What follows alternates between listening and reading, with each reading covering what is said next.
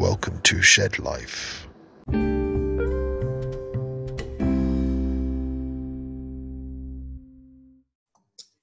right, Mr. Ed Lattimore. Welcome to the Shed, mate. How you doing? I'm doing pretty good, man. How are you? Oh, I'm brilliant, man. I've got to say, it's an absolute honor to have you in the Shed. I followed a lot of your stuff over the last few weeks and months, and I'm a big fan. What I kind of want to ask you, mate, just to get things cracking and set the sort of the tone of this episode, I want to sort of know your journey, because we know you're a former professional heavyweight boxer. We know you're a physics graduate. You're a massive writer at the moment. I want to kind of know how you got to where you've been currently. Now, what is your story? What is your journey? Where did it all begin? For everything that kind of comes together and works well, or everything how it has come together and giving me kind of the stories and the perspective and the mindset and all that. We go all the way back to my childhood. I grew up really poor in public housing. I believe they're called Commonwealth Estates over there in the UK. The equivalent of those here, but a bit. I mean, they're all bad, but making out of there, and then I deal with my 20s, kind of figuring out life, dealing with the alcohol addiction and everything like that, and getting past it, and making a decision at 28 to just be like, okay, really at 27, but 28 is when I was able to execute it, that I needed to do something to change the trajectory of my life, because I didn't like where I was going and what was going to be available if I continued down that path. And so I enlisted in the military and enrolled in school. At this point, I had just turned professional as a boxer. I started amateur fighting when I was 22, but then turned pro at 28. And so I did all of this, and for 4 years, life was really, it was challenging. I'm recovering on all aspects. I'm really kicking it into overdrive. And in the meantime, writing about the things I'm learning and experiencing and really seeing how that works. Really seeing how my mind works and how I look at things in the world, and how it helps me figure out the best way to live going forward, and then also to teach people what I learned. That's one of the mottos of my site, is I take what I've learned the hard way and I break it down so other people can learn it the easy way. And I think I've lived some challenging lives and had some challenging times, and figured it out and worked through it, and now things are going pretty well. No, that's a really interesting background, man, and really interesting story. So let's start at the beginning. Like you said, maybe past the child aspect. You said dealing with alcoholism in your 20s. Was that sort of during your boxing career, or was it prior to that? Well, during my amateur career, sure, and then part of my professional career as well. So you watch yourself kind of go off the rails for only so long, and you're like, okay, I got to do something about this. This is not the life that I wanted to have. What are we going to do about this? And so I said, all right, this is going to derail me if I don't figure out something soon. And it really came down to me going, okay, do I want to have the best career and the best possibilities to improve and do well, or do I want to stumble and always have to deal with this? And I think I made the right choice. I think I think life has gone really well since I made that decision. No, fair play, man. You're absolutely right. But was it a case of like you sort of found your own sort of you realized by yourself that this is my vice, this is something that is sort of detrimental to my career and my life? Or was there outside influences, like especially if you're in the sport of boxing, maybe your coach and your trainer, whoever may be involved at the time, did they notice it? It's a combination. You get some people noticing. You have the three pillars, right? You have your professional kind of life, your social life, and then your personal introspection. In the professional arena, yeah, my coach notices I drink too much and understands the issue that can pose for fighters, and notices some of my behavior and how like it's centered around getting alcohol or even taking risks like drinking on the way to the gym or things like that, that's never a good idea. Then you have the social life. My social circle, I felt, had dwindled, and even if it and it didn't dwindle for the right reasons. It didn't dwindle because because I'm making it tighter. People were just like, I can't associate with that guy. And then I have the personal introspection where I'm going, okay, I don't feel good about me. I don't like the face I see in the mirror. What am I going to do about that? So it's three facets that came together. If it was just one or even maybe just two, because for a long time, it was just one or two.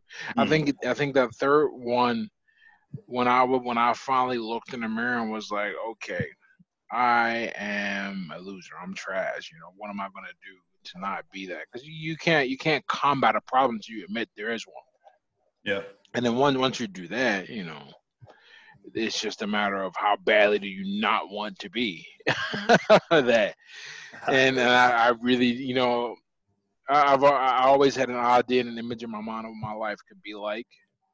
And I think that the only reason I'm living that vision, because I really think in many ways I'm living a life that I envisioned as a child, that would kind of propel me and get me through and get me, um, that will motivate me to work hard and not get caught up in anything around me. I feel like I'm living that now, and I was not even close to that when I was a kid, or rather when I was in my 20s. I was going the opposite direction. I was not going towards it.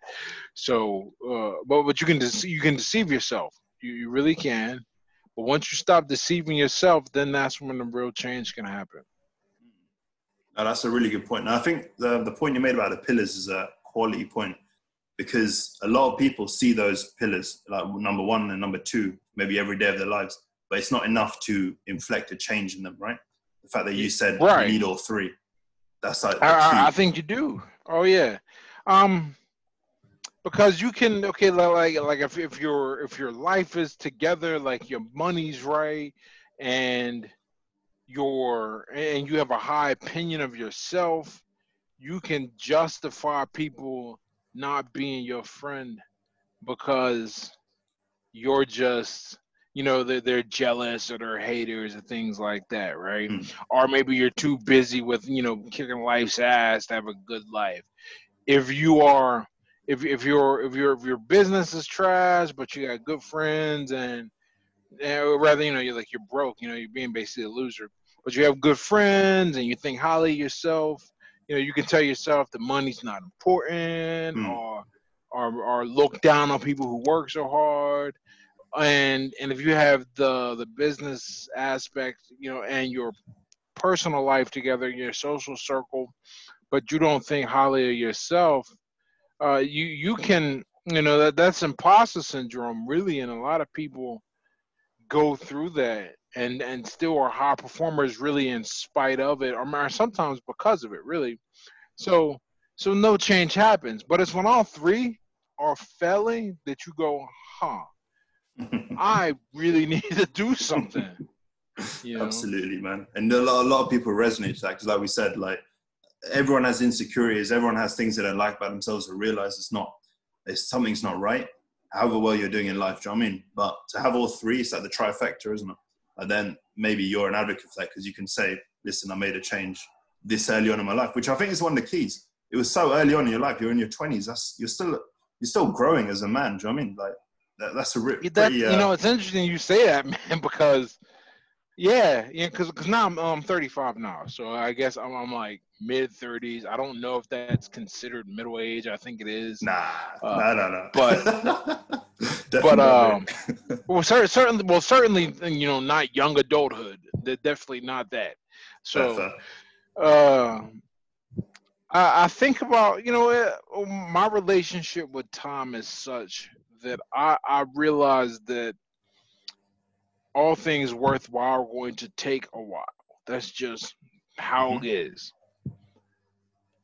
And I'm fortunate every day that, certainly now, with everything going on with the pandemic, and how it's affecting people's ability not just to make a living, but to even get into a position to make a living with the way schools are being delayed and everything. And I thank my lucky stars that I decided to start getting right when things were going well. I'm a big fan of the idea that you have to use good times to prepare for bad times. Maybe not have it in your mind like, oh, this isn't going to last. I need to work hard. But you should use excess time and resources to propel yourself even further. You should be trying to grow when the soil is fertile, you know, so you have a harvest when the soil is not. All right. I took that approach to heart, and I take that approach with everything I do.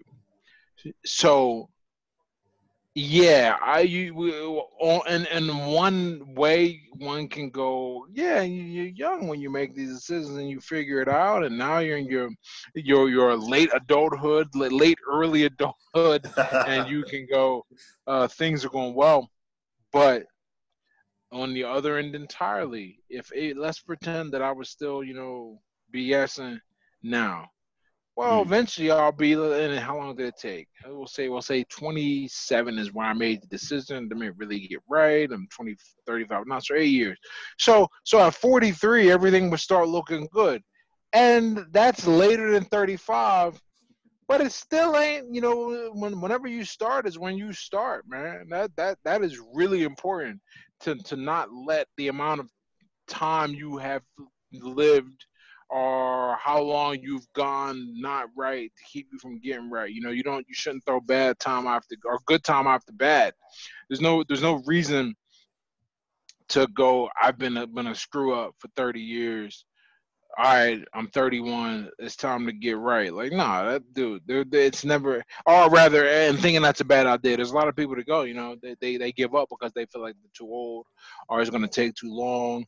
I think the time's gonna pass anyway, man. You better get your ass together. But like, cause one day, like I said, we'll use if I started now. Yes, I would have wasted 8 years on top of the other time, but another 8 years, God willing, will pass, and I'll still be alive. Where am I going to be in those 8 years? Am I going to have more options or fewer options? That's what matters. Mate, that's a quality point, because you're right. Because people might think of it and they look at it and think, what's the point? I might have X, Y, Z amount of time left on this planet. Yeah. But those 8 years, for example, using your example, they might be the best 8 years of your life, and they might be worth living in that sort of paradigm that you mentioned. So it doesn't matter what age you're at to make that change if you are having a sort of a negative thought process and all that stuff, right? Right. Yeah. I wish people understood that. Like, if they could take anything from my life, is that it really doesn't matter how much time has passed. Just get after it. You know. Uh, if, or I'll put it this way: if you're gonna find an excuse, make it a good one. Like, that's just not a good excuse. That too much time has passed. That's why you need to be doing it. You know, Absolutely. and really, you get the benefit. I think there are trade offs, pros and cons. Let's talk about some pros of waiting too long.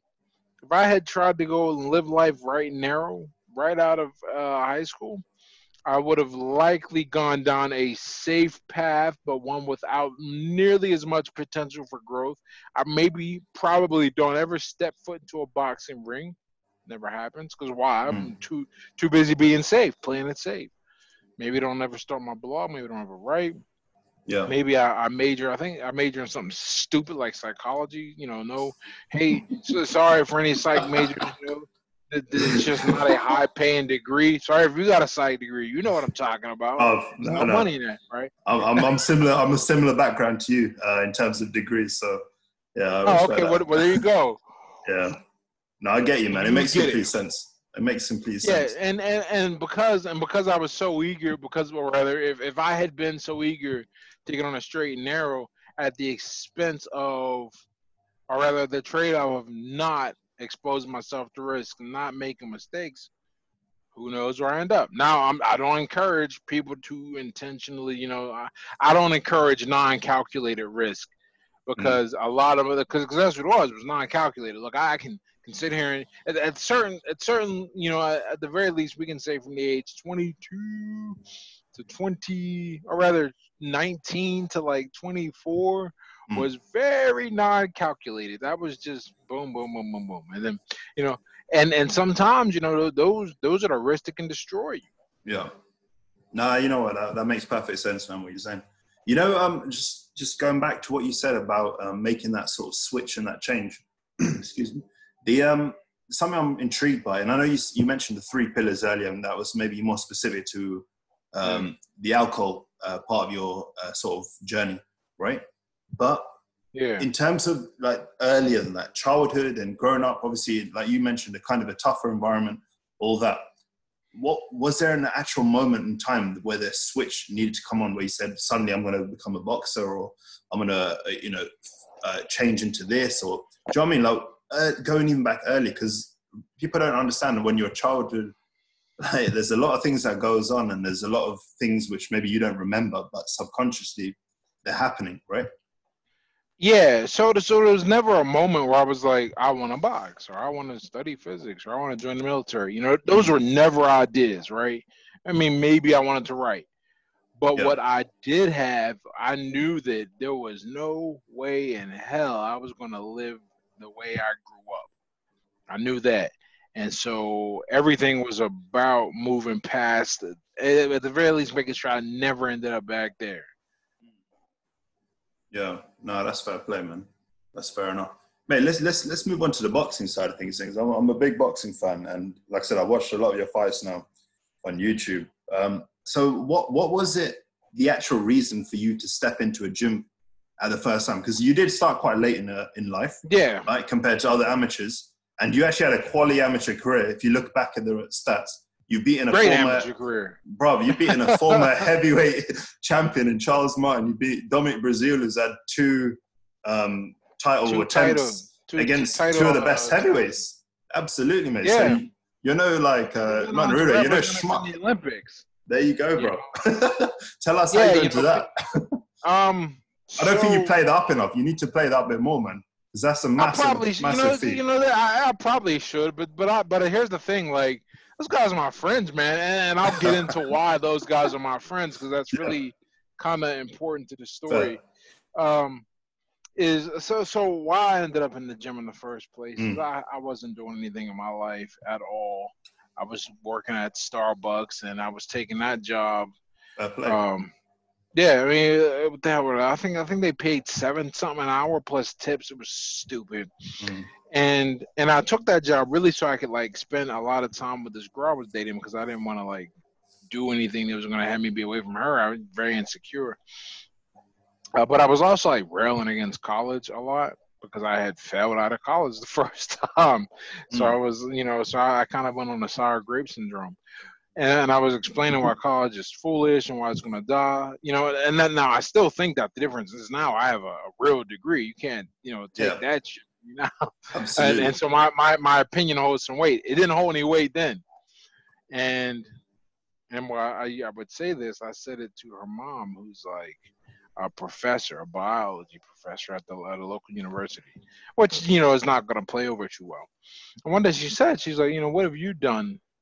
And, let's say college is a waste. What have you done for 4 years? Do you have anything to show for your life? And I was like, oh, it's a good point, man. Threw me out because we were having an argument. And then I thought about it, and I said, I don't have any sweat equity anywhere. I have nothing to show. I've just been BSing. So I started looking at things to do. And I was looking at YouTube, and this is when YouTube was getting big. And I was like, oh, I can walk into a gym. I can fight. That'll be my thing, right? I got to join the military. I wasn't quite ready to join the military yet. And so. Wait, sorry, mate. Just to say, did you join the military before you started boxing, or was it after? After. Okay. Fair. Yeah. All right. So what, you just walked into a local gym or something, or?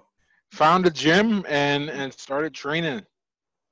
And I just stuck with it. I stuck with it and kept getting better, better, better. I had a few, and it really changed my mindset about just how you can improve with deliberate practice, and taught me how certain things work and everything like that. But in terms of like why I don't play that up enough, one of the big breaks in my career, my amateur career, that really set the stage, is at some point I can't remember the exact year. Okay, yeah, I can. 2011. 2010 to 2011, I switched gyms. I switched from where I started as an amateur to another gym, Mhm. where I was trained by Tom Yankella, who's a great trainer. And switching with him, I ended up winning the Pennsylvania State Golden Gloves, Lad. beating a guy who had beat me twice. And then I went on to Nationals. Nationals is where in the first round I drew Dominic Brazil and beat him there. Well, because I beat Dominic there, and then I made it to the semifinals of the tournament. I think, or quarterfinals. I think quarter is probably more accurate. I ended up getting recruited by the group that was running, that was training Dominic out in California, where they had Charles Martin out there as well. And so a few other names were there. Michael Hunter was there. Oh, Vasily, sick. No way. I can never pronounce the guy's last name. We used to just call him Slaba, but Vasily Sabalinsky or Liskalev or something. Right. Anyway, Okay. yeah. He lost to Sergey Kovalev. So Yeah. He's a and I legend think that was himself, his first loss. Yeah. So yeah, and then it was a great camp, and you want to talk about like getting you better. That's where I met Cam. I still had never beat Cam. Cam Awesome but I trained. He became one of my good friends. Trained with all those guys out there. I beat Charles twice and beat Dominic once. He beat me the second time, which subsequently got him on to go represent the U.S. in the Olympics. I was his first victory in that tour. Yeah, I mean there's a story behind that fight, but I don't tell that story because I don't want to downgrade anything related to the fight.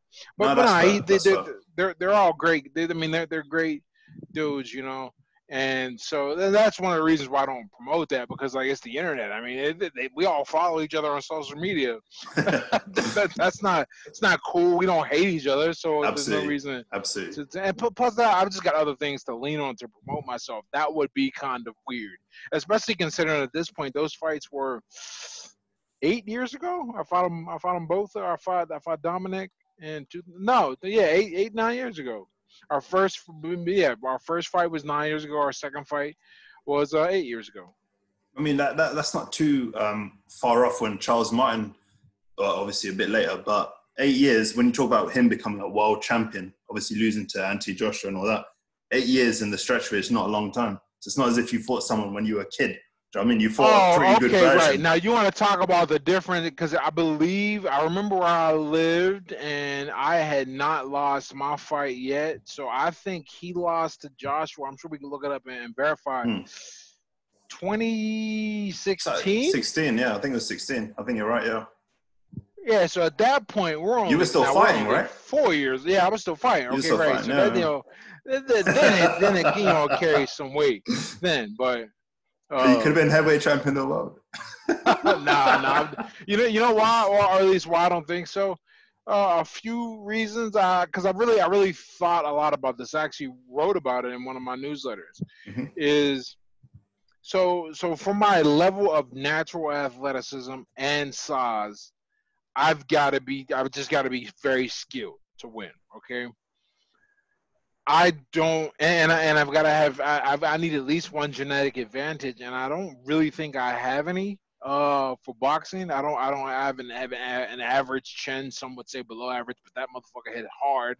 Now, wait. You can't. Sorry to jump in. You can't say below than average. You've only been knocked out, or you've been knocked down like one. Oh yeah, I guess that's true. Yeah, I didn't even think about that. Even as an amateur, I never got. There you go. There you go.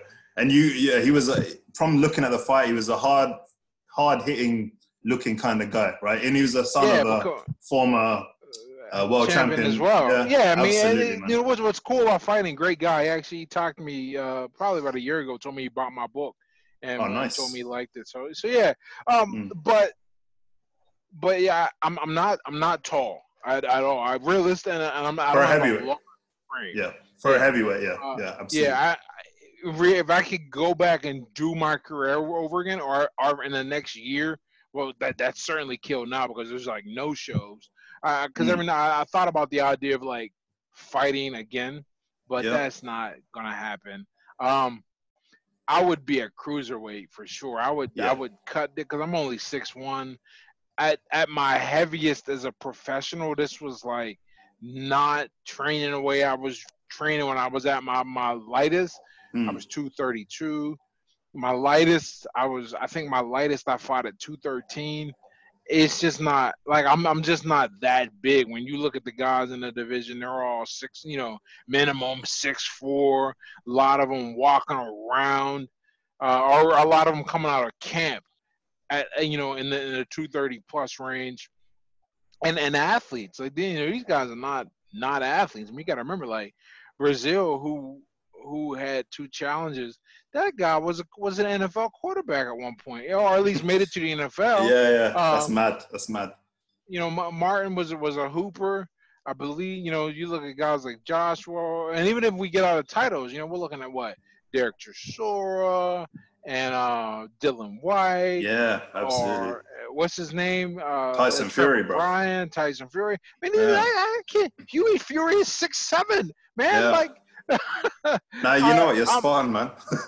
Yeah, I'm just small, and I'm not talented enough that you have to accept, right? Because there's a point where you just come together. I'm not talented enough to make up for the physical disadvantages that I have. I do have one event. I'm faster than a lot of.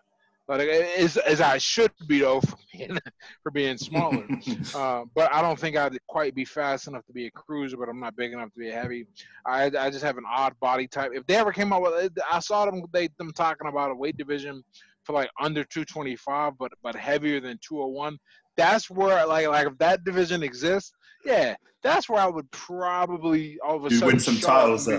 Be a star. But that No, you're right, man. I mean, I'm not saying you haven't got talent, obviously, but I get what exactly you're saying, because the people, like, we got to realize your size is not small whatsoever. 6'1" is not small, but for the heavyweight division, when you're competing against 6'6", 7, 8, whatever, however tall these guys are now, it's really difficult. Just that reach is so difficult to get. Yeah, I mean, I don't think even at the smaller club level, I'm pretty sure I have been the taller fighter once. As a professional. Yeah. And it wasn't by much. I think the guy was 6 feet tall. Oh, shit. It's a tough one, man. It's a real tough one. Because, like you said, it's a trade-off between weight and height, right? You got to have that right balance and then find your division based on that. Because if you look at look at a Mike Tyson, a David Haye, people who have won heavyweight titles being fairly smaller than, obviously, your Klitschko's and your AJ's and your Furies, all that stuff. Even David Haye he's 6'3". That's true. That is also true. And he started as a cruiser. Remember, he cleaned up the cruiserweight. And look at that. I'm sure it's no coincidence that he cleaned up the cruiserweight division and he was 6'3".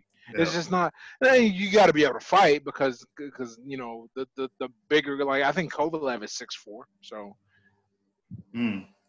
No, man, that's interesting. All right, mate. So let's move on. Oh, actually, before we move on, sorry, from the boxing, I want to ask you about that. I mean, I don't mean to bring up the only loss in your career, because obviously you had 13 successful fights before that time. Right? It's all good, man. But that defeat, all right. Let's be honest. Trey Lippe Morrison, like we said, he was a son of the late Tommy Morrison. He was in Rocky movies. He was a heavyweight champion. He was trained by Freddie Roach. And I was watching that fight. It was your hometown, if I'm not mistaken, right? No, it was his hometown. It was him. Okay, fair. They were not. Yeah, boxing is rough, man. Just watching that, the crowd. Oh my god, on his side, it was mad. Like they were literally like. They were very much. That was very much a hostile environment for me. Yeah, mate. Sorry. Just to say, did these things play a massive factor in sort of mentally? Nah, man, not at all. Because I'm very good at not paying attention to how I feel and not giving thoughts that don't help me any credence. Mhm. So none of those things happen. I mean, he just came out and had a great. I like I s- I'll boxing's weird because I hate having to say this, but a lot of times you have to say it, and you can say it for like Deontay Wilder or whatever, right? Mhm. Is is I certainly am from skill wise at that point was a better fighter, but he just I mean that power is a great equalizer, and he caught me with a great punch right. I look. It took me 7 months to be able to watch it, but I looked at how he got me and I was like, holy shit, I didn't stand a chance. I was expecting one thing and it came from a very different because you see I go to block because I remember during the fight I was like, I went to block. He wants to like went behind my head and made me fall. Like that's what I Mm. thought. I didn't know he went around the guard and cracked me with a right. I was like, No. wow, this is a great. I mean, just a great move. It Um, was. It was because just before that, you would hit him with a nice uppercut.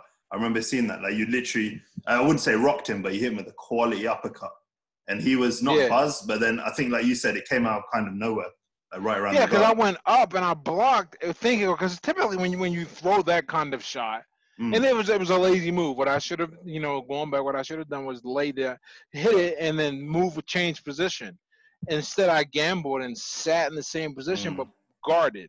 And what that did is like, yes, if it was going to be a straight punch around, I've been fine, but it wasn't. It went around, and it was basically a clean hit. I mean, there's just no, it was a clean hit. I mean, it didn't no. knock you out. You mean you got up twice from the canvas, more or less, and the ref had to stop it. You didn't end up on, on the ground or Yeah, anything like. which is great. I mean, because dude, but the people don't Yeah. understand.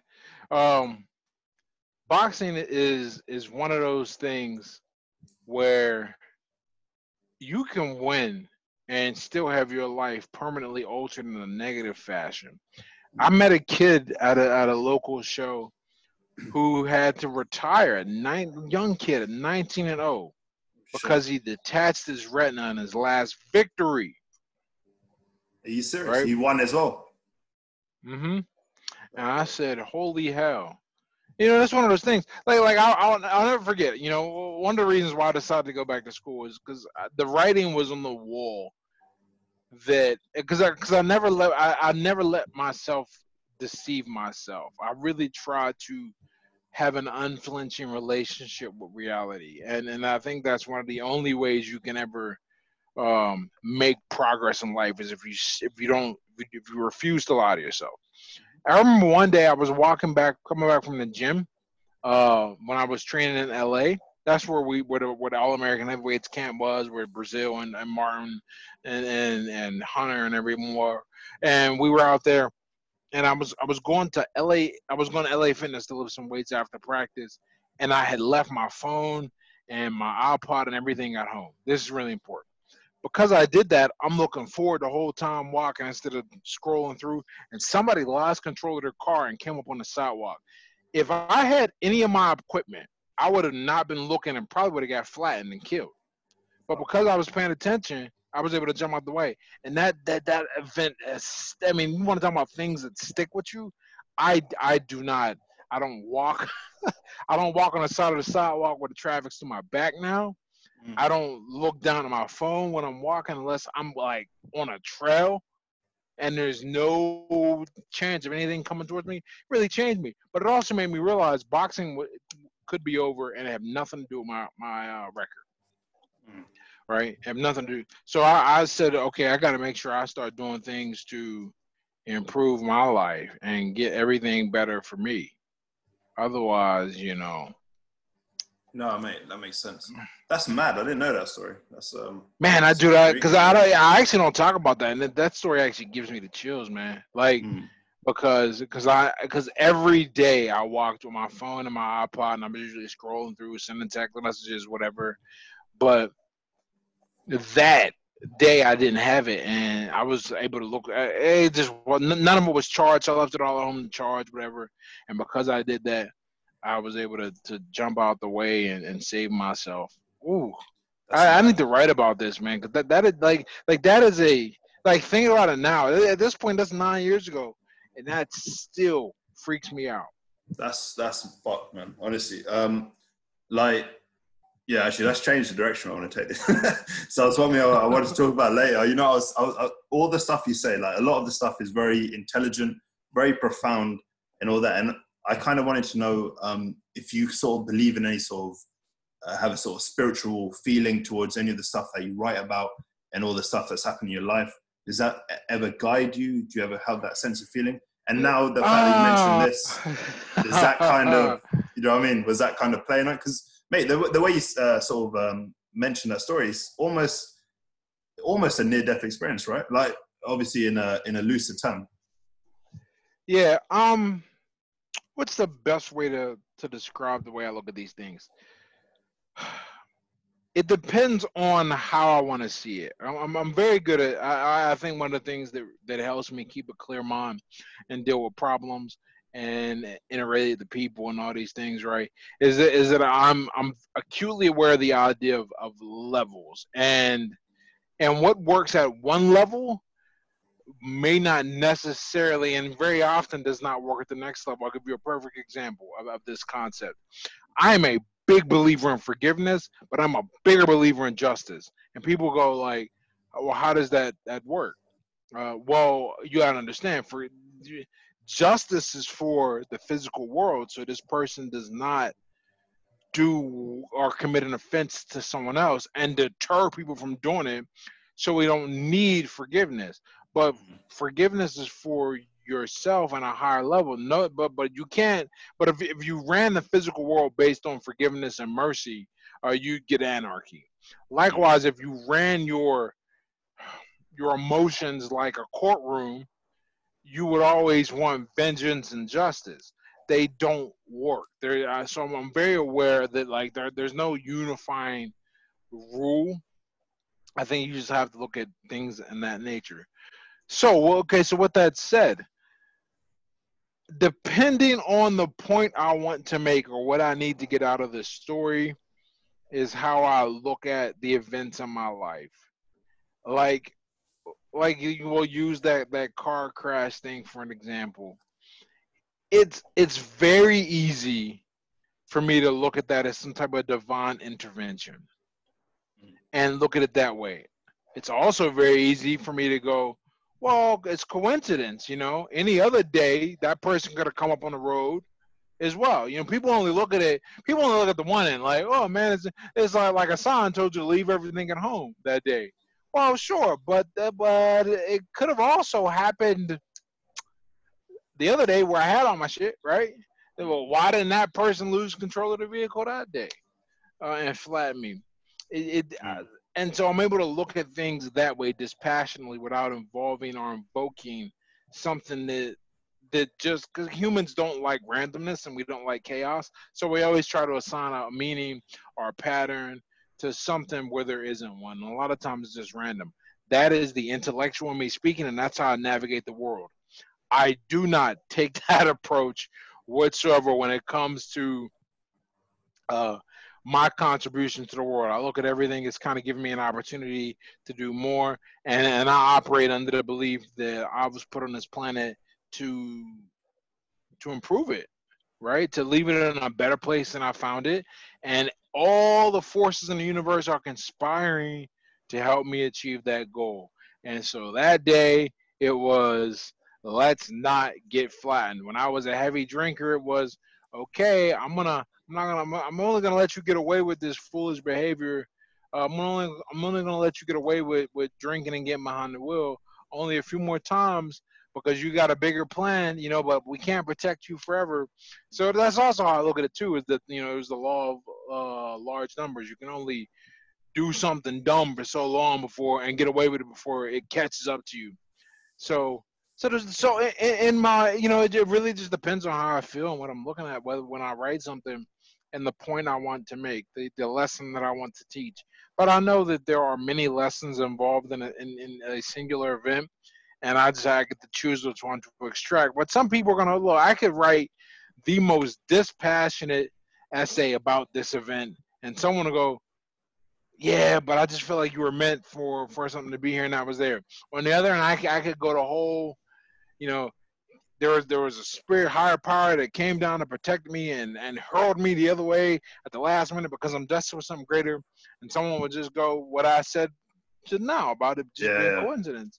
So it's exactly. like I can see both ends, and it just kind of depends on the point that I want to make. But but I also realize that all those points are there at all times. No, that's fair. That makes sense, man. That's a good good angle to look at it from, actually. All right, mate. Just to finish off on the boxing stuff. So, what was kind of the last kind of final straw of you saying, I'm hanging up my gloves, basically? I know you said you've been thinking about it recently, but what was it? Yeah, so the final straw, the one that made me really do it. So a lot of, I mean, some people know, whatever, right? That I after my loss, I had one more fight. Yeah. Where I fought to a draw, and then I said, "This is perfect." Because after that fight, we negotiated with Trey Lippa's people. We negotiated that I would get a second fight regardless because of some of the things dealing with the contract negotiation, and it wasn't going to be against Trey. It was going to be against somebody, probably his brother. I think at the time we were pretty sure it would have been, but when you lose, but people don't understand this about fighting, man. There ain't no money in fighting. It's a very hard life. I was not happy. I wasn't really happy leading up to the fight, but I was really unhappy when I had to get a job again and everything because I lost my sponsorship and all that because I lost. And I took 2017 off entirely, which was good because I got to heal from some injuries. I got to focus and finish up with some stuff in my degree. I figured out how to make money. It was really it was a really important year. This was all done with the full knowledge that I was going to come back in 2018 and fight. And I did. At the new year, I was in there. I was moving around, getting ready to train. Was working my body up, everything. During sparring, I got hurt again. I got a concussion, didn't realize it, and I broke the orbital underneath my eye. So a rough sparring session, right? But I'm also genetically predisposed to this kind of break because it happened. Charles Martin broke it one time in sparring in L.A. in the right eye, and I actually had to get surgery to fix that one. On the left eye, in my sparring in 2018, I didn't have to get surgery for this. So I'm sitting there, and at this point, I get to make a decision because now I got to pull out the fight, and I've got to heal. And my coach was mad because I went and sparred without his guidance because I was trying to build some goodwill and get them sparring to come to us. But he said, you know, look at everything you've done. I had just graduated with my degree, and then a hard degree at that. I had just had my first. I think what did I make that month? I think I made almost $30,000 that month online alone. Quality. And so I was like, and so he's telling me, okay, you're doing all this stuff. I see it. I've got a great tutoring gig. I really enjoyed it. Like I think I found my calling. Like if I ever have to get a job, I have no problem working with and teaching kids or something like that because it was just enjoyable. All this is going on. My blog is growing. My writing's growing. My presence is growing. I'm like, okay, I can realistically make 10 times what I was making fighting, doing 1/10 of the work, sustaining no damage, and impacting a broader range of people. On top of that, and this is where I started looking at things realistically. I'm 33 and I'm 6'1", and my fighting weight is probably going to be. I put on a bit of muscle at that point because I wanted to fix that. I hated feeling pushed around, but at that point I was like 230, 6'1", 230, and I said, okay, how hard would I have to work to get into the top 10 where this money makes sense?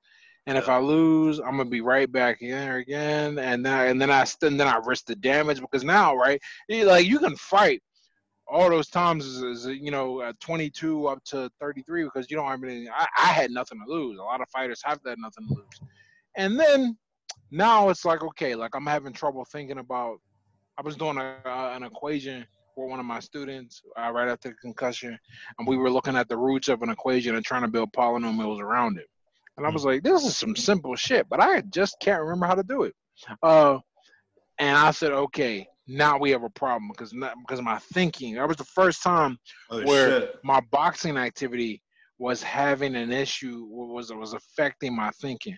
I thought about how great my balance had recovered over 2017, and then I lost it all. My balance is still not 100%. That was almost 2 years ago at this point. Over 2 years ago, actually, at this point, because that was in May of 2018. And so I just say, I got a lot out of this sport. A lot. It changed everything in my life, including how I relate to myself and other people. And now it's time to go do something else because it's not like I was a champion. I was gonna come back and make a bunch of money or something like that. I was probably gonna fight for at best probably $5,000. Then now five grand sometimes is a week, right? Online. Why would I do that? Why would I give up 6 to 8 weeks of my life for training? Like I understand shit. I don't need the stories. Like my cred's out there. You can Google me. Like I don't need to say, I was a fighter. Like nope. I did, for a lot of fighters, they don't ever get to be able to go, hey, I'm on Wikipedia. Here I am. Like, no, I don't need any of that nonsense. I can leave it all behind now and just enjoy and enjoy my life because when you fight, they see the training, but they don't see the training. They see the fight night. They see the damage. They don't realize that's the easy part. I wish I could just show up and fight. They don't see the 6 to 8 weeks before that, right? 6 to 8 weeks of just misery. Well, that's what it is. When I was fighting, I always, because I don't really eat Ritz crackers anymore. I used to love Ritz crackers, but I can't eat that shit anymore, man. Because when I was fighting, I was burning 2,000 calories a day. Fucking minimum. Minimum. Yeah. Some usually though higher because there was the sparring, there was the running in the morning, the sparring, the lifting. Oh, there's no way, right? But now I can but now I know how to eat and live because you gotta adjust. And I'm just dude, you know what? I'm not going back to gloving up. For any other reason, I know what it's like to glove up. I always say, and you seem to have a bit of knowledge about the game, but I think it's bigger in UK than it is in the US. The average person is not going to know nearly as much about boxing in America as the average person in the United Kingdom because we got a bunch of other things that distract people. You got bigger population, you got bigger sort of domestic sports and all that. So it's probably not on the forefront, right? Like boxing's not even close. Yeah, not even close. And what I found is that in America, whenever someone asks me, why'd you stop? You only had one fight. I know whenever that question comes up, I know they've never fought.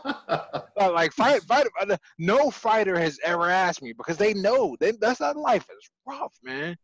If you got an opportunity to go do something else, if you can parlay your fight into something else, you got to do it because you can't fight forever.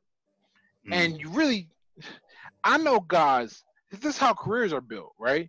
With guys that shouldn't be fighting anymore, but know enough to be dangerous to somebody if they're not as good as they should be. And so these guys got upside down records, but they can fight. And so they come in and fight for 1,000 here, 1,000 there, and a lot of times get knocked out, get cracked. But it's worth it to them because they can't do anything else. They call them journeymen, right? Yeah, journeymen. Exactly. Not gatekeepers. Gatekeeper life is a bit better. But journeymen and cans, man. You're right. It's like you said, they don't know any other thing to do, right?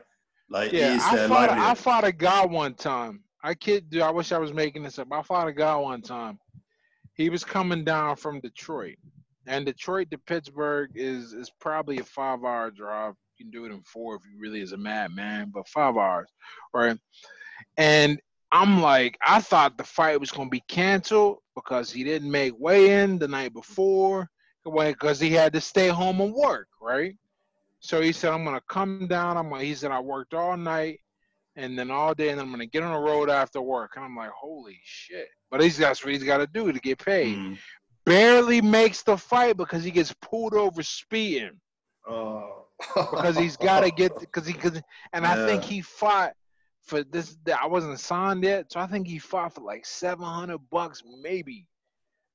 And you've got to remember, he's got to pay some of that to Uncle Sam. He doesn't have a trainer. That's going to cost too much. Mm. It's a tough sport, man. The way you sort of say it is, no one sees that because they only see the big fights on your Showtimes, ESPNs, The Zone, Sky Sports. Do you know what I mean? Like, no one sees that side of it. They don't think about, like you said, the people like the journeymen and stuff like that. But a lot of them can't do much else. That's all they're sort of being grown into and do, Yeah, right? it is a rough life. I probably should write about this too. There's a bunch of stuff that I like to talk about, and it is Mate, a write about it. Write about right about. it. Now, you got some good knowledge, man. We know that. We know you're a good writer. We know you got good knowledge, but the boxing aspect is massive to have an insider's point of view. And this is not anyone inside. This is someone who is. Yeah, I it's mean, someone who's not the top levels, but big enough and close enough to be like, okay, like dude, yesterday I found out Lou DiBella follows me. I was like, oh, okay. Like, I didn't know that. Like, I have 5 years, man. Fucking Lou DiBella has been following me for a while. And I'm like, okay, cool. yeah, but mate, wasn't that his promotion, that fight against Trey Lippe? I swear, I Yeah, he remember was involved. listening. He was involved in that. Yeah. Yeah, that's So, rated there, man. Yeah, but there you go. All right, mate. So, all right, we talked in extent about your boxing career, which obviously personally I enjoyed because I'm a big fan of sport, and yeah, it's great to speak to you about that. Let's talk about what happened after. I know you said you decided to hang up the gloves, which a lot of people have. A lot of people say, yeah, I'm going to hang it up and then come back to it, and this, that, and the other. What is it that in your next step of life that sort of took you away from the sport? Because it is a bloody diverse sort of career you've got. Do you know what I mean? Like, it's yeah. wild, mate. You've done a lot of shit, man, like, in a good, positive way. But what took you away from the sport? What was your next step, kind of? So I guess I did not ever anticipate that I'd be able to. Well, okay, like you can think about the numbers, right? Like, I think when I stopped fighting, I had like 50,000 followers in like 2018, and the website was probably doing like 10,000 visitors a month. Mailing list was like 7,000 people, probably not even. But you don't. But you never think about what happens when you have an audience. When you have an audience and you actually know things and have skills and value to contribute, you've got a license to print money, man. Like, it is actually insane sometimes. I'm not rich by any means, right? I have a bit more. Certainly, I know where I rank in the average Americans in the percentile, and I'm like, Wow. okay, great. And I know where I'll be this year. I'm pushing. I'm on the doorstep of the top 3%, maybe 2, right? But my point is that I spent all of this time building this audience, and all of a sudden, May is the first time I really profited from it, and I said, "Holy hell!" May 2018. When I keep saying May, that's the month where May 2018 is really significant. It's like one of those watershed months. That month was simultaneously the month I got injured enough to stop boxing in the sparring, and when I graduated, when I finished school, finished college, right, with my degree, walked across the stage in college, like 33 years old, but it was cool, and when I had my first 5-figure, I simultaneously in May had my first 5-figure month, week, and day, all in. Wow. So May 2018 is where a lot of my perspective really changed, and I It's said, rated. "Wow, I really can do something. I have the you gotta have a few things, right? You have an audience. I've got experience. I've got a way to communicate, and I can really lean into this and be awesome." And so I ran with it, and that's what's taken me there.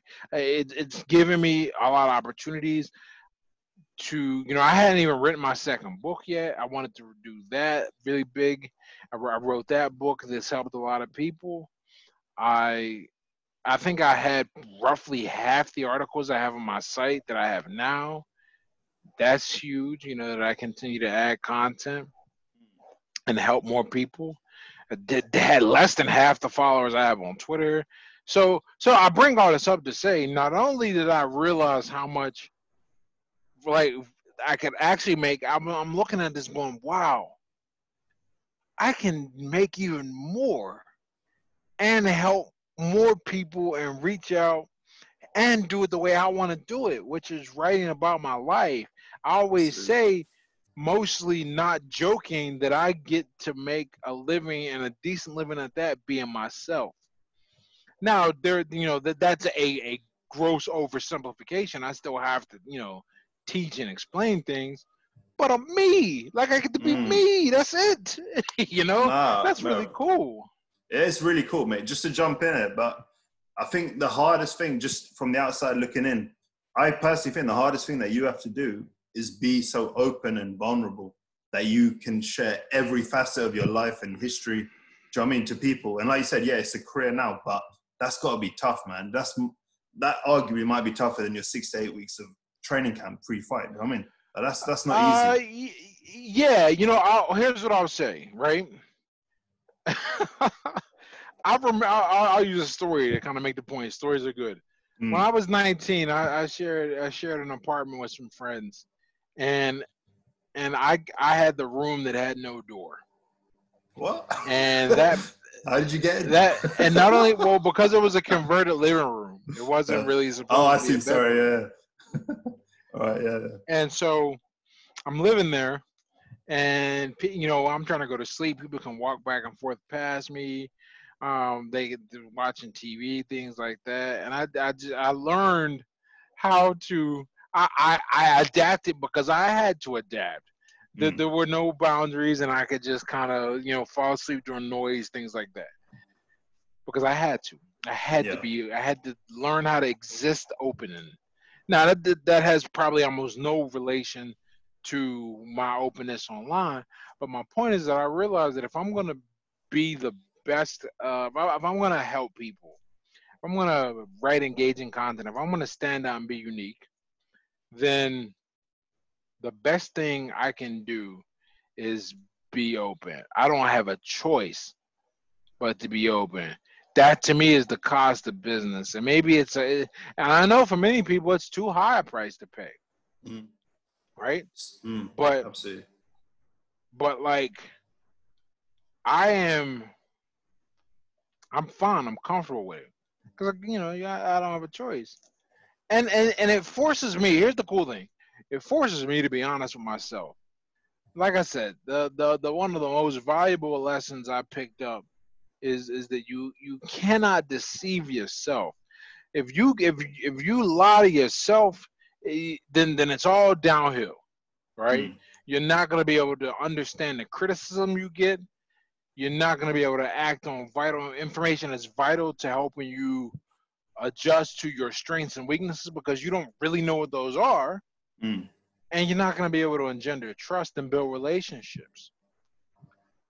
So because I have to be this way, because I learned the value of it, to me this is very natural. It would be unnatural to hide behind a thing. One of the things I talk about with writing content is your content.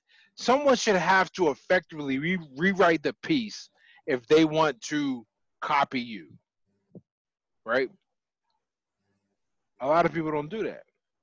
I do that. You look at my blog, my writing, my pictures of me everywhere, and Mm. my story and my life. It's me. You ain't taking that. You can't take it from me. It's So unique, isn't it? yeah, that's the goal. That's the plan with all that. To Yeah, be open. absolutely. And when you're open, you can do a lot. Nah, man, that's true. That's very well said, man. All right, so moving down the sort of timeline. Where did the physics degree and the sort of the military enlistment come into this into your life in terms of time frame? And what was the reasons behind it? 2000. So the military enlistment preceded the physics degree, and I enlisted in the military because I came to the conclusion that I needed more options in my life, and my resume was weak. So I said, let me go to the military. Not only will I build up my resume with that, they'll pay for school. Oh, Right. okay. So I had Okay. the idea for school, but I didn't know what I was going to study. I was originally going to study math, and Mm. then my MOS in the military exposed me to some electrical engineering concepts, and I was going to study electrical engineering. And then when I went back to then when I'm in school and I'm taking a physics load that you have to take to to qualify for engineering, I realized that I really wanted to study physics instead. So I found a school actually that had a dual degree program. Mm. And the reason I didn't get my electrical engineering degree is because I just was, around 3.5. Right, that makes sense. Around 3.5 years in, I was like, wow, I really want to get out and push and see how far I can go with this internet money thing. Let me Mm. graduate from, but I got too much time in now to give up. So let me just check out and get my physics degree, because to get the engineering degree, I think I would have needed a year and a half more. And I was like, let's just finish this up. No, but mate, what's the reason for choosing physics? Because it's not an easy subject by any stretch. It's probably one of the Oh, hardest degrees you can get. I think I just really enjoy being able to that's a great, like, why physics of, okay, right. Why physics generally? Mm. Because when I was thinking about going back to school, I wanted it to be an investment. I wasn't just going to go get a stupid degree, Hmm. because I'd be better off not going to school, right? Yeah. So I looked, and it was something like all the highest paying majors and the jobs with the highest job satisfaction amongst the employees all had math involved. Mm. So that's why I originally started with math. And then I just happened to get exposed to the engineering stuff. And I said, oh, I like that. And then I took the physics and I said, wow, this is how we can describe everything. I like being able to understand. And on top of that, physics forced me, this is something people don't realize. Uh, Physics forces you to really develop a sharp and precise vocabulary. Oh, You is don't it? realize how many things that we use interchangeably, or colloquially is probably the best way to put it, Uh-huh. that you have to be very precise in physics. Are you talking about when you say how fast something goes, are you talking about its speed or its velocity? A lot of times when people say accelerate, all they mean is how fast something's going. Oh, are you talking about, uh like, I remember I got reamed out one time for saying turn up the volume. And I'm like, because the teacher was like, you can't turn up volume, you increase it. I was like, Shit, you're sorry, right, mate. man. Yeah. So those kind of things, like, stick with me. It's like people talk about current and voltage. The average person uses those two concepts interchangeably. They are very different, and you Mm. learn. And even if you didn't think about it before, you're not going to get through any electronics class that you have to take thinking that they're the same, right? When we talk about light and we talk about how things are being polarized, like polarizing, yeah, now I'm very aware when I use that word what it means. So I Mm. can't even kind of go back to but because you have to be so crisp in your communication, Yeah. it it it demands you be a good communicator. It demands you have, I always say I'm better at math than 99% of the population. That 1% are my peers and my classmates. Mm. I mean, some of these kids, they're just, ugh, I've never seen anything like it. Oh, No, you know what? That's fair play. I never thought about it, physics like that, in terms of, like you said, the kind of, to break it down, the lingo. yeah, You're right. You're right. So many of those terms that just is used interchangeably in society, but actually probably getting used in the wrong way, right? So that's a really yeah, good way to and put it. that's cool because people ain't physicists and they know what they're talking about. But when you start discussing things specifically to people, you have to use the correct lingo. When you Absolutely. talk about a force, you have to know what you're talking about. Here's another one where you always use momentum. When Mm. people talk about Yeah. things with momentum, what they usually mean is force. And a lot of times when people mean force, they mean momentum. But those two things are different, you know, mathematically and what they represent. Momentum is an intrinsic force. Force is an external application. Momentum is mass times velocity. Force is mass times acceleration. And you go, okay, but what's he hit someone with a lot of force, not so much the momentum. A train has a lot of force, not necessarily a lot of momentum, you know. So that kind of Absolutely. those kind of things, man. It's really interesting to think about. Nah, you know, it's quality. Like, the way you say it, because no one thinks about that. Do you know what I mean? Unless you're a physicist like yourself, no one will think about that. Do you know what I mean? Like, Yeah. That's a good way of putting it. Oh, mate, just going to the next stage, talking about the military. I mean, this is a question I have in particular because I'm quite interested in it, especially come from the UK, a US point of view, because we all know a lot of your sort of expenditure goes onto the military as a whole in terms of the country. What kind of stuff were you doing there? What was it like? And I'm just generally intrigued because I have no experience or understanding whatsoever. I just want to know a bit of a background, if that's all right. Okay, so like, here's the thing about them. You know, I enlisted in the National Guard, which is a kind of reserve unit. Mm-hmm. And so my experience is going to be different than a guy that was like full blown, you know, active duty, Sure. living on the base and everything. Yeah. But we all went through the basic process of basic training and initial training, and a lot of the military, you know, is, you know, following orders. Being, you know, hurry up and wait is a, you know, they get you to go one place, and you know you got things to do, and it's really serving a role. Okay, actually, I'm not even going to try and speak to the form role in the military. I think that's more or less commonly understood. Plus, I don't have that much experience with it. Fair. The domestic role in terms of the National Guard, where what I was stationed and what I dealt with, was dealing with domestic emergencies where the government, where the governor of the state felt like they needed extra assistance. So I think when I was in the Guard, we got called down, or my unit got called down. I didn't. Got called down to deal with weather emergencies twice, and then there were some riots in Baltimore. Where they were called down for assistance with Maryland, because Pennsylvania borders Maryland. Yeah.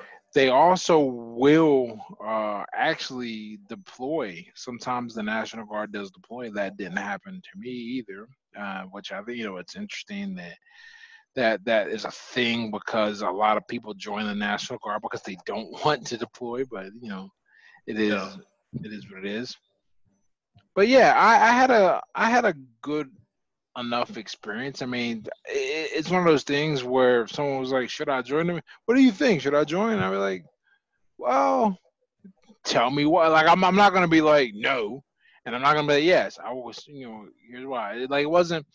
I wouldn't call it a great experience. I would call it a useful experience. I learned a lot. I got a lot of hands-on experience working with electronics. I mean, I'm not an electrician by far, but I can, you know, set up a circuit, lay some wiring, rewire things, figure out what's wrong, troubleshoot, you know, layman stuff. Kind of like if I am to an electrician as changing your tires is to a mechanic. Like I can do that basically.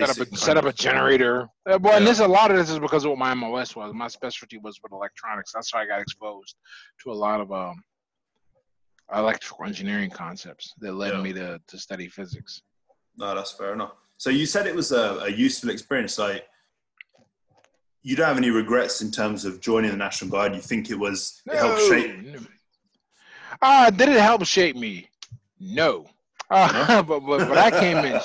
But you got to remember, man, at this point, I came in shape. I stopped drinking right before, during basic training, pretty much is where I had one drink after basic, and then I've been sober since. I was, you know, professional. I was enrolled in school. I was 28. I enlisted late. So I didn't really need to be polished. or at least to the degree that the military is going to polish an enlisted soldier. I think I was beyond that. But it was very, but as a result, it made it easy for me to do. I mean, and go and do. Absolutely, absolutely. No, that's an interesting experience, man. Like, all right, mate. Let's move on to your writing. So I was looking at the 4 confidences, right? Which is, thanks, think, man. Yeah, I'm. Let me tell you about this. So I originally wrote it like years ago. And then I was a worse writer. So I actually went through and like redid it and then got it repolished. And I'm very proud of that. Mate, honestly, it is so good. Like, I'm not even just blowing smoke. This is a quality read. It's a nice short segment, but it has so many useful and interesting points. Like, I just wanted to get your kind of, it's for the listeners, obviously, who may not have heard it before and all that. I just wanted to get your main summary on kind of the 4 points, the 4 confidences in like the process, instruction, the past and the learning, if that's feasible. Yeah. So the idea is that I looked at it like, okay, confidence is like experience on a job application. It's like everyone wants you to have experience before they hire you, but no one is going to hire you. So how do you get that experience? And I looked at confidence like that because they go, okay, confidence comes from doing things, but you need, confidence to do these things. So how do you get confidence to perform if you haven't performed well yet? So I said, okay, how do we build confidence then? And I said, there's a really basic way to go about it. You build it from what you've already done somewhere else, confidence in the past, confidence in what you're learning and how you're learning, confidence in the instruction, who you're learning from, and confidence in the process that you are learning. So in other words, you figure out ways to lean on other things that your environment, your external portions before you. It basically is a way to build confidence externally before you build internal self-confidence. Yeah. No, absolutely. I mean, sorry, you're saying. No, I was gonna say, once you have that, you can go quite far. No, mate, trust me. Like I said, it's a short segment. It doesn't take long to read and listen to and figure out, but it is really, really powerful. Like, I genuinely intrigued reading that. That was quality. Well, thanks, man. I really appreciate that. It's one of those things that means a lot to me, that I was able to put it together. So when I hear the effect that it had on other people, maybe it's so well put together. That's the thing. Not in Naruto, like they said, the timing that you did it, you weren't a fully fledged kind of writer or influencer as such, but the time scale as well that you put it to, and how short but how substantial it is quality. Like, literally, it hits home for a lot of people. Like, it's a really well done piece of work. Oh, thank you. No, that's what. All right, mate. So why don't you talk to us about more the writing period of your life then? Because we touched upon the 4 conferences. There's a lot more stuff you brought out. How did you? I know you already said you were kind of always into that. How did you take that leap from obviously a more physical, military, sporting, boxing background into more what we'd call a tamer background, but more intellectual, I guess, like side of things, right? Yeah, well, yeah, man. I guess there's no other way to kind of put it, but that has always been a part of me. It has always, I always wanted to do many things growing up, and I never had a chance to, and really couldn't get down to it. But when I had the chance to, and I made the chance, I think is a better way to put it. I made sure I took advantage of it. And so, I burn the oil on both, but burn the candle on both ends. Always writing, but still fighting, and it's just the way my mind thinks. Fighting is a physical activity. Yeah, there's like parts that I have to think about and do, but there's but then I can go and write, and writing is something else I enjoy. It's like playing chess, too. There's another different thing. Absolutely. But I'm just intrigued, like how difficult is it to just sit there and write? Like, I don't know, because I'm not a writer, but I can just understand it being so difficult. Like, is it harder to go into a gym and train for X amount of hours a day as opposed to sit in a desk with a piece of paper or a laptop and whatnot and just start writing? Like, it's different. It's using different parts of your body, but it seems so difficult. You know what I mean? Like, that aspect of it. It's not. I don't think it is. I think it's like anything else. You learn how to do it. Once you learn how to do it and you get a method, then you can make moves, but you have to learn how to do it. If you don't learn how to do it, then you're never going to you got to learn how to shut your mind off so you can write without interruption, right? That's like the big thing I'm learning and experimenting with right now is shutting off the critics so I can focus on writing. Once you do that, then it's producing, and it's learning to edit, then it's learning, okay, what sounds good, what doesn't sound good, what makes a post pop out, what makes a post drag, okay? And that's the next thing. So you just keep up with it, and you get better. It's the thing I wanted to get better at. No, fair play, mate. Fair play. All right, so you talked about your sort of chess playing days, or I don't know, you're still doing it. How did you get into that? I mean, again, that's a different facet. It's different from boxing, right? Like, it's more intellectual. It's like, I'm not saying you can't be a boxer and a chess player or a writer, but they are using different parts of your body and your organs and stuff, right? How did you get into that, and how do you take that now? I'd always liked the game, right? But only recently have I gotten serious in my study. And that is a direct result of, once again, I have the time and the opportunity to do so. And once I could do that, I was like, okay, let me find a coach. That's one thing I had to get. If you don't have a coach, it's going to be very hard to get better. A lot of people don't realize that. But I found that guy, and then I was like, all right, let me also pick up books. And I picked up books, and I try to get better with that. And that makes me, an even better player as I study and I do the coaching and I play. And then once again, I tell people I don't really have hobbies, right? My hobby is watching movies. Like right now, even watching Narcos, right? I'm watching it to understand Spanish and learn. So I don't really have a hobby. Instead, what I do are just things that are challenging and interesting. Are going to make me better. I like writing. I like communicating with the words. And chess, I like how it makes me think, and like how it's another perspective and dimension I can work with. No, that's fair. All right, mate. I've just got a couple more questions. I've taken enough of your time so far, but it's been quality. I just want to ask a few more things, if that's all right. No problem.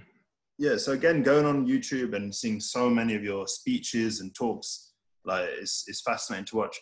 One video in particular which really caught my attention, I think it's titled "Being Red-Pilled in a Blue-Pilled World." Now, that one I found really intriguing. I just wondered if you could give a real high-level sort of synopsis of what that entails and what that means for our listeners out there, because it will hopefully urge them to go watch that video in full length. But that's a really interesting concept, I thought.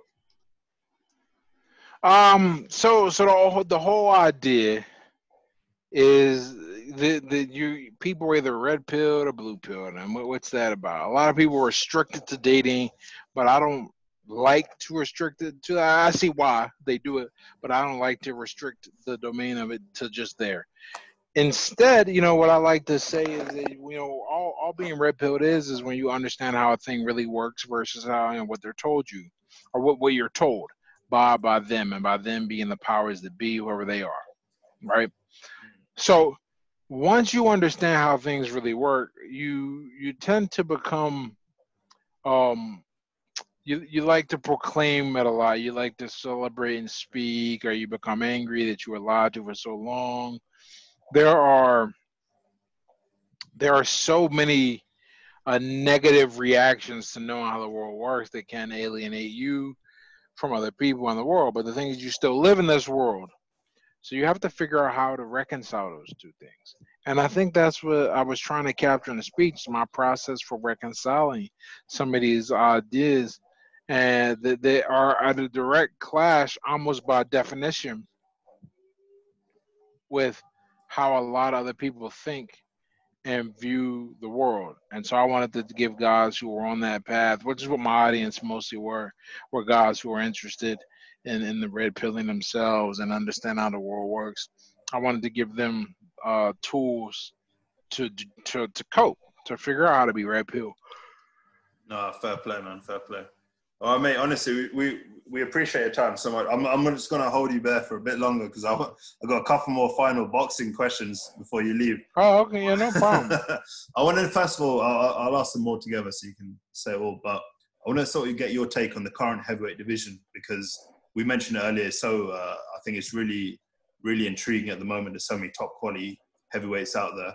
And number two, if you can, I want to hear your top three pound for pound fighters at the moment, or people that you follow at the moment who you think are really, creme de la creme. Okay, so I mean, my opinion of the heavyweight division as it stands right now. This is a good question. I mean, I think okay, for starters, it's certainly the most competitive it's been in a while. Not just on like the top tier one guys that we see and pay attention to on TV. That whether we'll have that be like Fury, Wilder, and Joshua, but with we'll say like tier two, like guys who are like on the cusp and should get a shot at the title any moment. It's gonna Dylan White, Trevor Bryant. Trying to think who else I would put in that category right now. I would say Oscar Rivas as well as another good guy. There's just a lot of strong competition, and that's good for they know that's good for the viewers if boxing gets its shit together and stops, because there's a lot of problem with boxing. There's a guy I follow, J.D. Snowden. He made a great one on Twitter. He made a really good point about the boxing division, just to illustrate one of many problems. He goes, Errol Spence and Terrence Crawford are considered the top two. What are they? Middle or welter, to like junior middle or super welter, or in that range. Well, weights in the world, and they not only have not fought one another, but they don't have a single common opponent between them. And that was not like he put the box record up, and I was like, wow, that's crazy. This can be a thing. And so like, where I was going with that is hopefully we can deal with this and kind of get an undisputed kind of guy. I actually don't think Andy Ruiz is ever going to fight again. I think Joshua Parker or Joseph Parker has a better chance of fighting again than Andy Ruiz. I just don't think he will. I'm a big Joshua fan, and I thought that I actually thought he was going to lose the second time as well. But once I saw one, because I'm thinking, okay, here's a great opportunity, and you wax this guy. All you got to do is come in better shape, and you probably are competitive and will win. And he said, nah, man, I'm gonna take my money and have some cheeseburgers. But what ended up happening with that is neither here nor there. Well, my point is that there's some blood in the division, and that's nice. Probably for the first time in a long time, people care. If for any other reason, and then one of the top guys for a while was American, and then the second top guy is British, so people care. Or the other two are both from the UK, so that helps. As for top guys and everyone, overall pound for pound, man, that's a right now in the whole game. I think I think Errol Spence is incredible. I'm actually really I just like watching what he does in the ring. Good Um, show. you can Good you show. can you can tell he's a smart, skilled guy who has been. Yeah, some people just got him, and they just got the game complete, and it's going to be very difficult to beat them. Mm. If the other guy and if anyone's going to beat him, it's going to be Terrence Crawford. Yeah. I like that guy. I like what he does in the ring. I like him fighting. Those are my those are the top two P for P. I don't think anyone really debates that. Maybe they throw Lomachenko in there.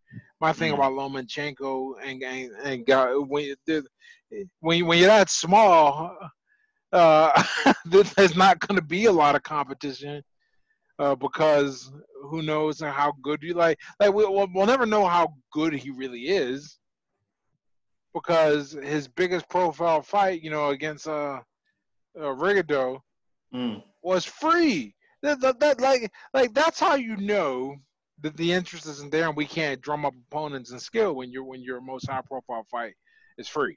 It's just not going to happen. Maybe he fights Tank Williams. I don't think Tank Williams beats him. Javante Davis. I don't think Javante Davis beats him. If that fight even would even happen. So I didn't. First of all, but just talking about this, I didn't realize how much I knew about other divisions. I thought I was going to be like kind of like but no, I mean but I guess like because you absorb the sport by osmosis and you're not thinking about it. It's like when I was really into football. I knew all the quarterback everything. I was like, oh, now Mm. I'm not into football. I'd have to think about it, but I guess boxing is my thing and I'm aware of it.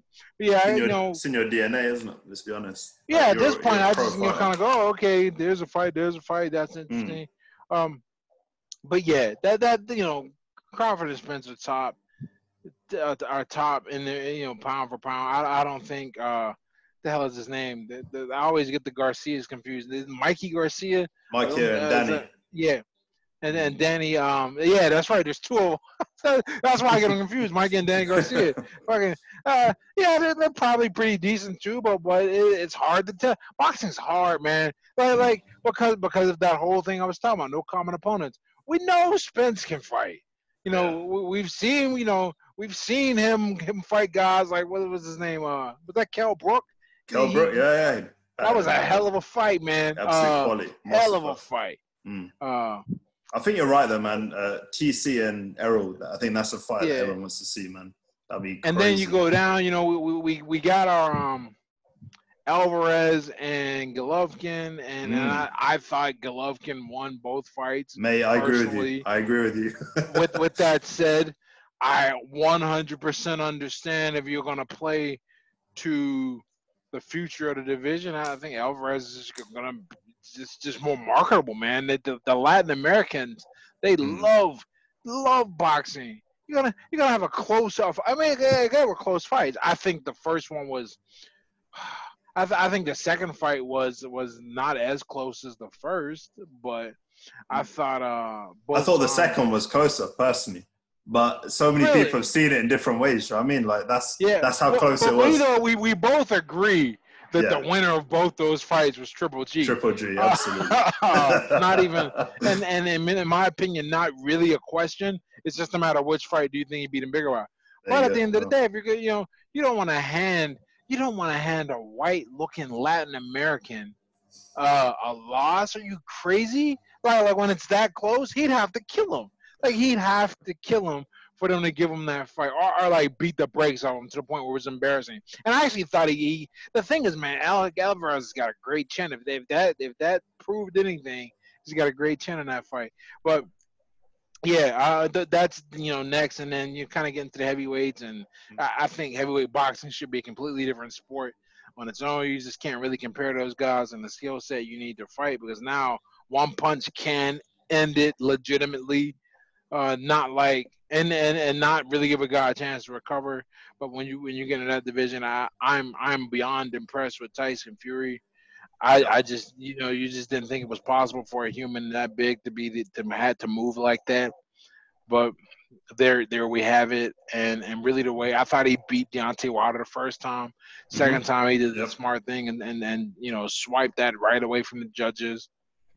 Absolutely. So, but who knows what the future holds? Because now, my buddy Cam was saying that it's going to be so hard predicting the future shows, because now with no one putting on shows except people with the means and the money, there's going to be even few opportunities for fighters to get legitimate fights. Forget looks, you gotta get in the ring, No, that's and true. get a fight.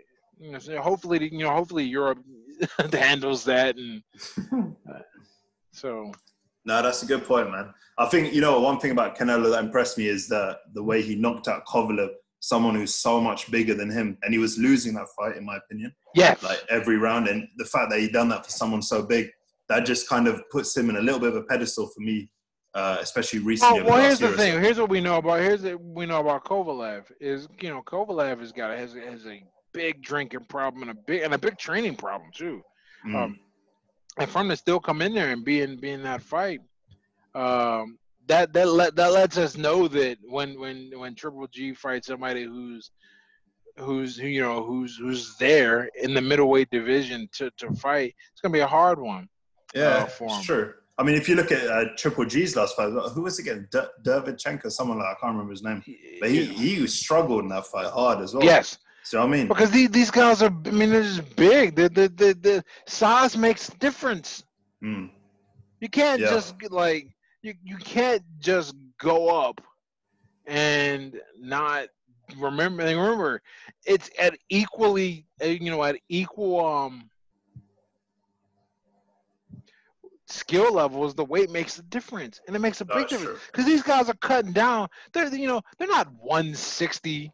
For days leading up to the fight. No, they are 160 for like 5 minutes, and then they bloom back up, 15, 20 pounds. If you're struggling to reach that and they're cutting down to reach it, and then fight night, you got to be a bad man, and they just don't make them that bad anymore. Yeah, no, that's fair play, man. That's a good point. Mate, I said that was my last question. I was gonna have one more because it's something I just thought about now. When you're talking about someone like Andy Ruiz, for example, in the heavyweight division, obviously you don't have a ceiling sort of weight limit and all that. Yourself obviously kept in great nick throughout your whole career and all that. What do you think about these kind of pro athletes, which they are, in theory, like yourself, who don't get into a sort of athletic enough shape to even compete at certain times? I know you beat Joshua in a pretty bad shape, but these kind of things. What's your thoughts on it, especially the heavyweight division? Because there's so many heavyweights out there who are like that. Do you know what I mean? Who are not in kind of quote unquote athletic shape, and you're getting paid to do it. I think okay. So here's what a lot of people don't know. They don't know that to be a pro fighter, all you got to do is go declare yourself to be a pro. Right? That's pretty much it.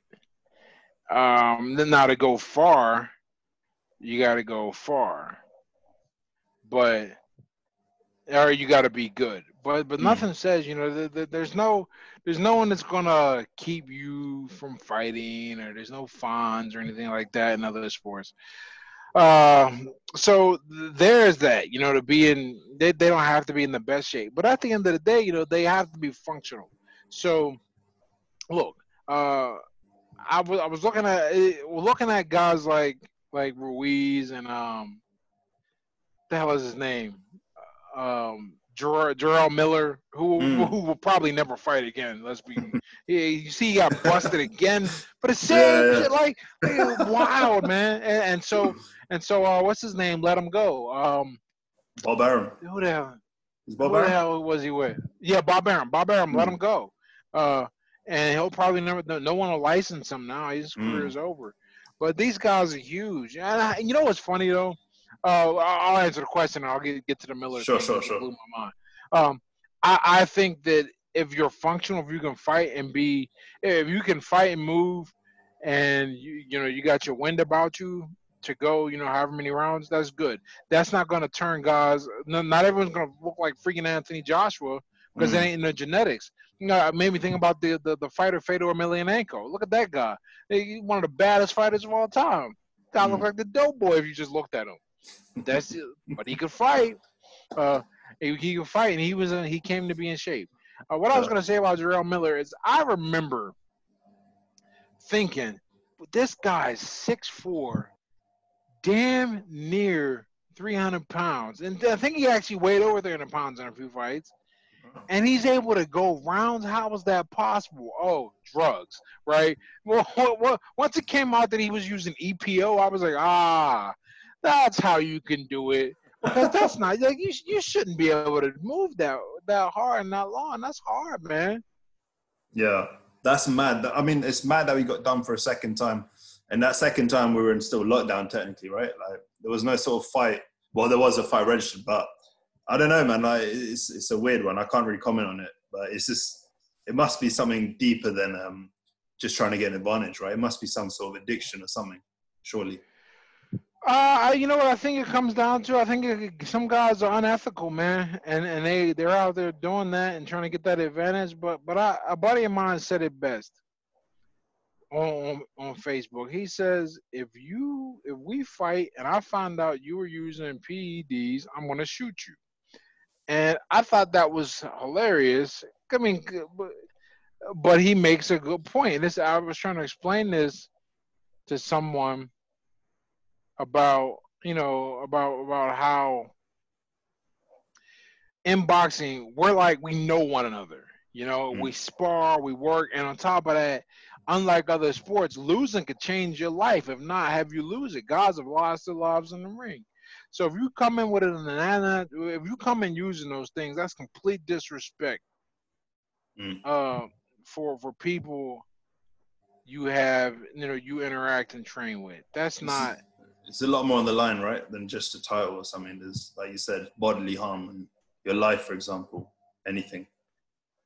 Yeah, so that's a big deal, man. Like I'm against it in a sport, because you get to a point where it's like, if you're using this, what is wrong with you? Like it's like what the hell was his name? Hands of Stone or Margarito Guerrero, right? When he was wrapping plaster around him, they should have killed that mother. Like they should have strung him out back, man, because those people's livelihood, man. He's fighting with plaster on his hands. Had Miguel Cotto quite literally crying blood. And we couldn't figure out. We're watching a fight going, man, Cotto got smoked by Margarito, got stopped. Oh, he's fighting with plaster on his hands. That's why. That's mad. That's mad.